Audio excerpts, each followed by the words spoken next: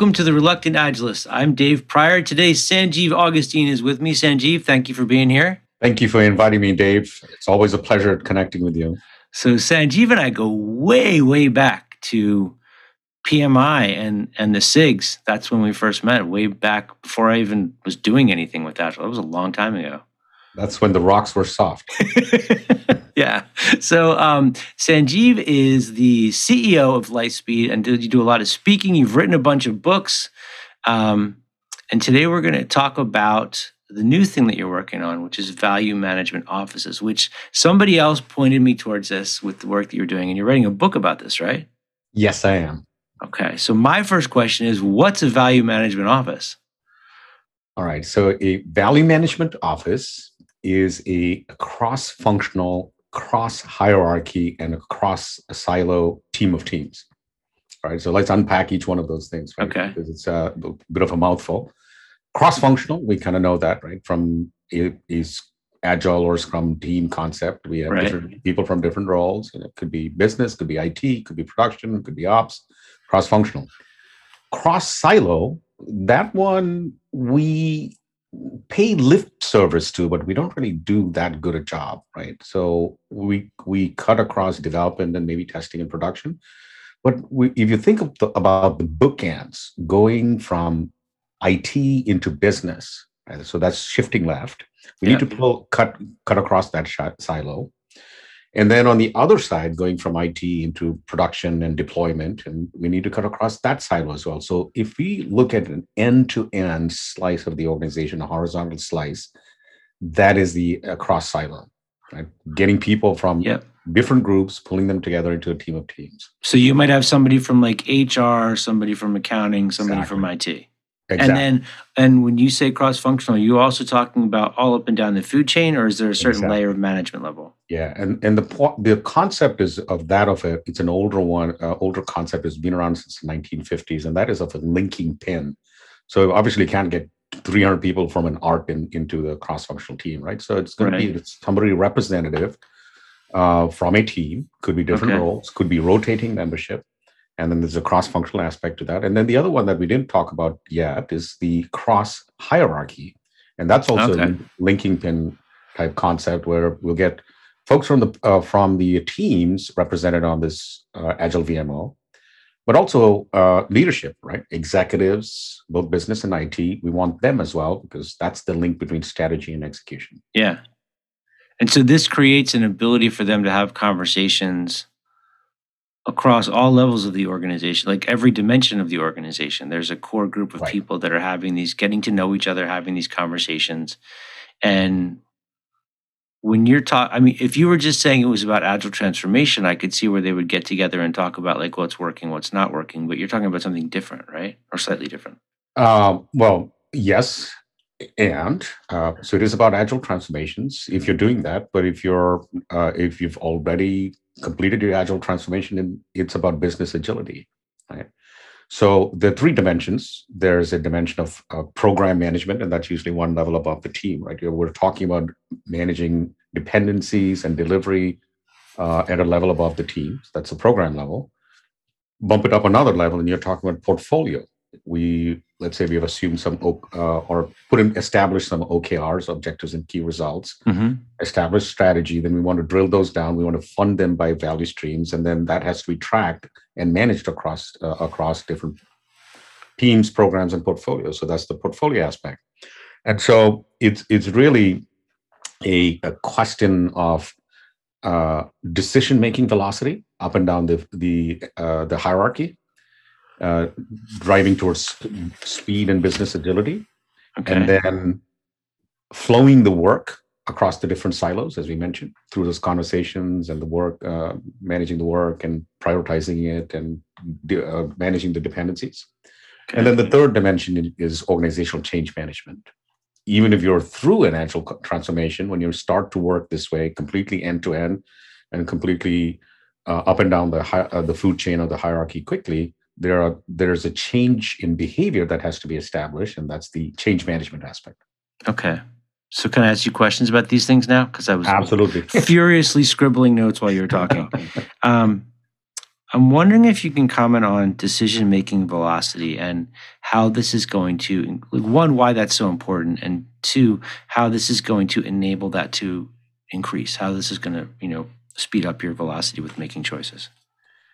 Well, let me give you a story. So, in one of our engagements, we had all the conditions for a very successful agile transformation. Right? So, a CIO that we had worked with before, and he brought all of the behaviors that we wanted, or all the training and coaching and all the aspects that you normally want to see in an agile transformation. Team members were on board. We had folks on business from on board, folks from IT on board, and we got moving. And it's like, oh, this is going to be a slam dunk. This is going to be great. You got folks at the executive level. We got the team members on board. Middle management is on board. It's going to be a cinch. Well, except that once we started moving, we started to run into issues, right? And the issue that would happen is that every time that a decision had to be made by a product owner, it would get stuck, right? And so the teams were there, and the product owners are like, oh, shoot, we're on board. We came for training. We want to move this forward. So we started drilling down into it, and we found that the product owners were not empowered to make a decision. Okay. And so what they had to do is they had to go to the boss. Get permission, yeah. And what do you think the boss had to do? Go get permission. I've had this gig. And it went all the way up to the chief financial officer. So you want to move a button on a screen, or you change it from pink to blue, it had to be approved by the chief. So this isn't. I had a situation where there was a product owner that was afraid to make decisions because they didn't want to get fired. You have one where there's actually a structural authority thing where they're not allowed. Yeah. So It was interesting. Very collaborative culture, very consensus, except when it came to this, right? And it was only on the business side. IT was fine. But the net result was that transformation failed, right? So that's an extreme example, but I think anybody can relate to this sort of issue where we need decisions to be made quickly. Yeah. We need people to be empowered at the to the lowest level. And if that doesn't happen, then you don't have business agility. Okay. So then this is like one of the key aspects of that is to be able to say that you've achieved a level of business agility, you have to be able to quickly make decisions and respond to information you gain. Right. And you're not keeping executives out of it, right? Through these VMO meetings, usually twice weekly or sometimes even once a week if necessary.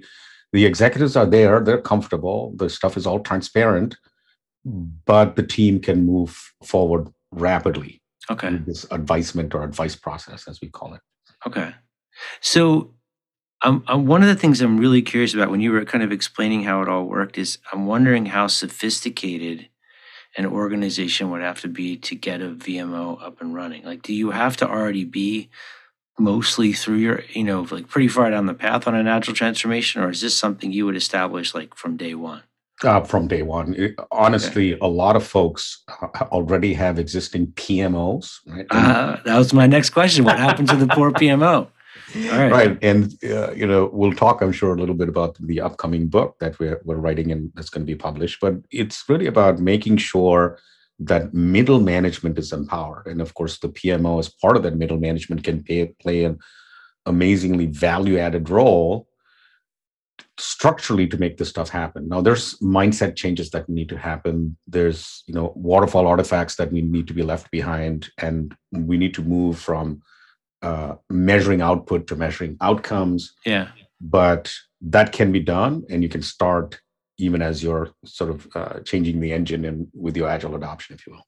Okay. So what you just said about, switching over to outcomes and what you've said about change management kind of gave me a new question. When I talk with people that are moving out of waterfall and we're talking about what we're going to measure, like how we're going to track performance, whatever that thing is, I feel like the people that come from the waterfall only have like 4 answers to that question. Like what reporting do you need to see? They want utilization. They want that stupid stoplight report. They want their Gantt chart. Mm-hmm. They want, some stuff like that. And that's not the kind of data that we want to give them. But weaning them off of that old way, bringing them into the new way, do you find that there's a limit to how fast you can bring them into that stuff, or are you just sort of like rip off the Band-Aid and make them switch completely?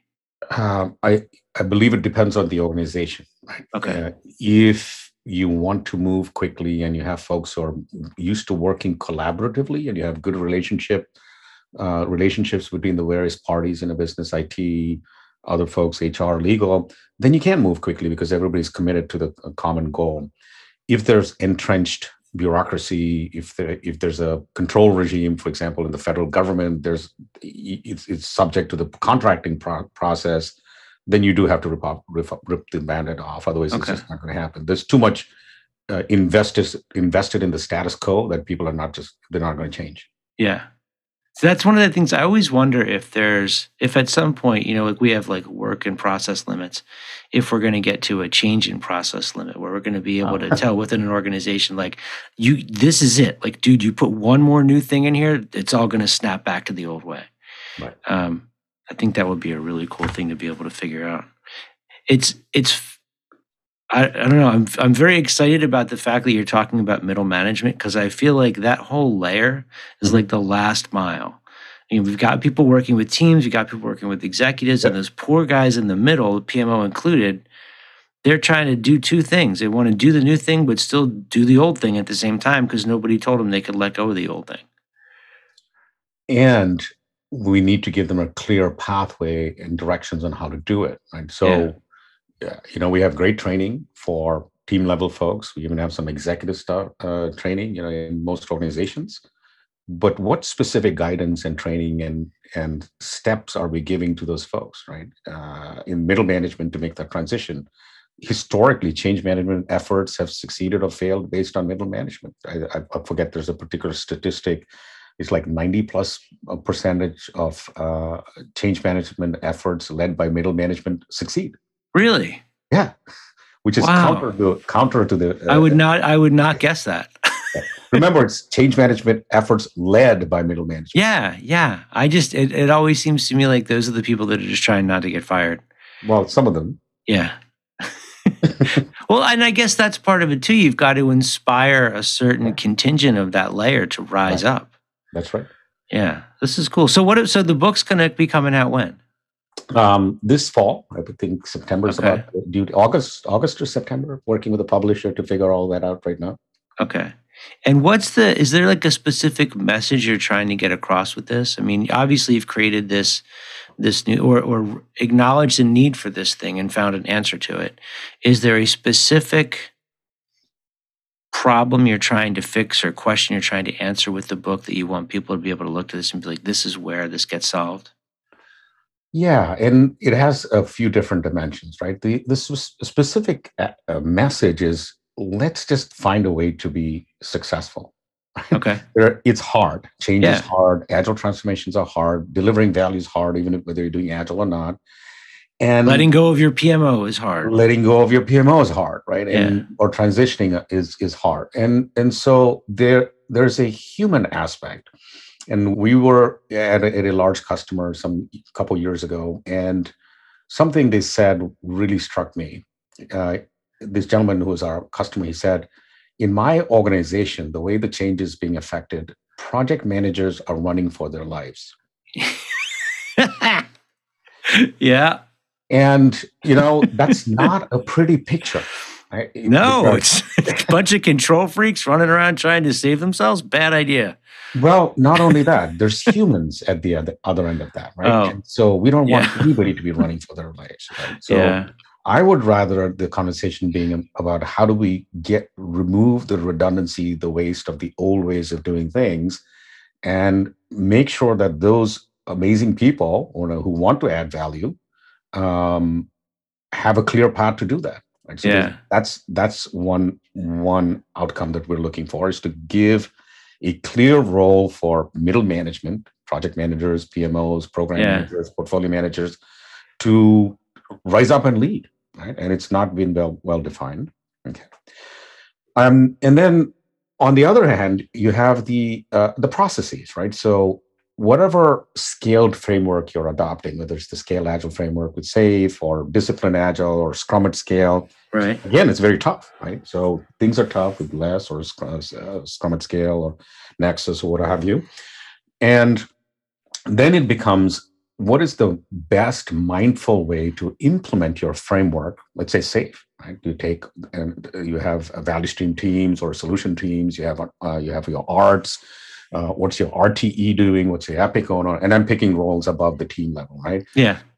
How do they actually deliver value? Because at some point, things get heavy and creaky. And so what we're looking for is a lightweight organizational construct that can pull together whatever methodology you're using and make sure you're actually focused on business outcomes. I think this is great. I think, I made the joke about the control freaks, and I consider myself to be one of them. But I think it's great that you're giving people something to do other than wait for the ship to go down around them. Right. There's a way that they can become part of being a dynamic leaders of change within the organization and contributing to the positive future instead of wondering how to stay in the shadows and hope they avoid the next set of layoffs or whatever. Exactly. This is great. It's a lot of hope. So you're bringing hope to the project management space, which is a nice thing for a project manager to get. We don't get a lot of hope. That's the background that I came from. So, I've always felt a personal burden to operate in that space. Yeah, this is great. So I have one, I would like to ask you one totally unrelated question, if you don't mind, before we close it out. Go ahead. The pandemic's been really weird for everybody, and it's been hard for a lot of people. And one of the things I've been trying to focus on when I do interviews at the end is just to ask, what is one unexpected blessing that you have gotten out of this pandemic? Like one thing that has made the bad stuff be like, you know what, but this, I would not trade this. This has been an awesome gift that I've gotten. Time at home with family, and just the time to reflect, to improve, and not be on the road. Because as trainers and consultants and coaches, we're pre-pandemic, we're always on the road, always traveling. Yep.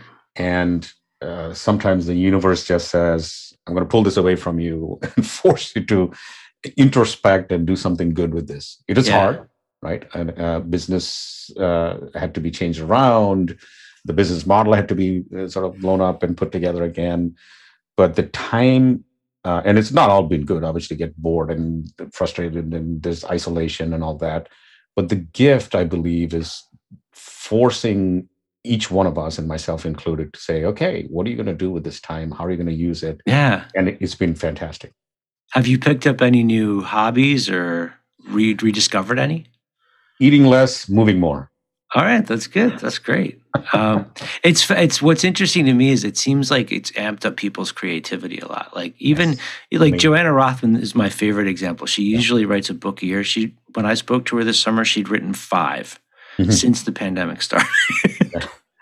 Or like people that are rediscovering playing music or whatever it is. Yeah. It's nice to see people get a chance to breathe into that again.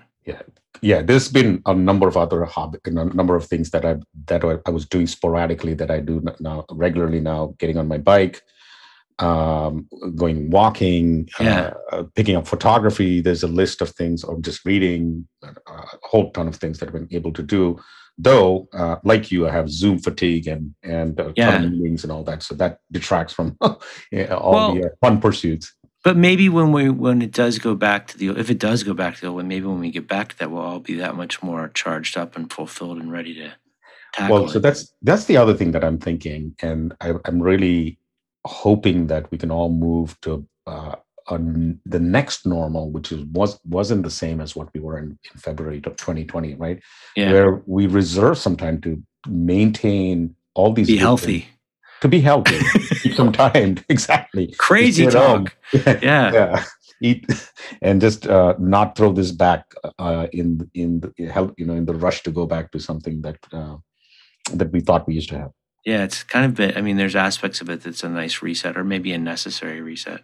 Well, this was great. I appreciate you making time for this, and it's always especially fun for me to get to talk to people where I can lean on stuff from project management. I don't have to worry about whether or not they're going to know what I'm talking about. So thank you for that. What if people want to get in touch with you? What's the best way to do that? Sure. A couple of simple ways. I'm on LinkedIn, Sanjiv Augustine, SANJIV. first name, last name Augustine. I also have a personal website, which is sanjeevaugustine.com, no spaces. Okay. Or my company website, lightspeed.com, and that's Lithe, Lithe, like the word flexible. Oh, people try to spell it like light. There's tons of 5 different ways. I'm going to put links to all of this in the show notes, so they'll be able to find you very easily. Great. Yeah, lightspeed.com, sanjeevaugustine.com, or LinkedIn. And they can keep watch there to find out when the book's out. Absolutely. Yeah. Cool. And podcasts. I have, a podcast. Oh, yeah, the podcast. Let's talk about your podcast. All right. It's called Agile Caravanserai. Actually, so that was I'm glad you said it because I saw the word and I didn't want to try to pronounce it. So Caravanserai? Yes. So Caravanserai are those basically the stopping points around the Silk Road, in the ancient Silk Road, where people would meeting places where people would stop, have conversations, get some rest and recreation and inspiration. And so in the middle of the pandemic, I'm like, you know what? We're all kind of in this together. People are, bleak future, things are grim. What if we get people together to start talking about that? So yeah, agilecaravanserai.com, or just go to lightspeed.com, and it's a podcast over there. Awesome. Well, this was great, man. Thank you very much. And good luck with the book. Appreciate it. And thanks for having me. Yep.